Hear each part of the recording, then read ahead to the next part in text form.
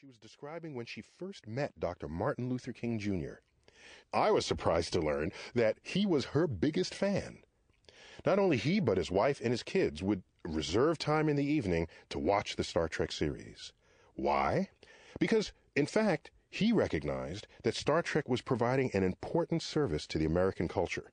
Because she, as a black woman, had showed that, in fact, the black community could be part of at least somebody's vision for the future of humanity.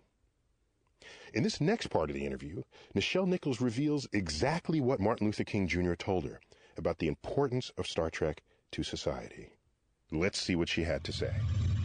He said, you have one of the most important roles. This is a first. It's non-stereotypical, it's brilliant, it's beauty, and it's intelligence. And you do it with warmth and grace. And I'm just standing there watching him, listening to him. I'm thinking the only visions I've seen of this man really are nightly on the news with marching and black people in the South marching and demanding their rights to sit at a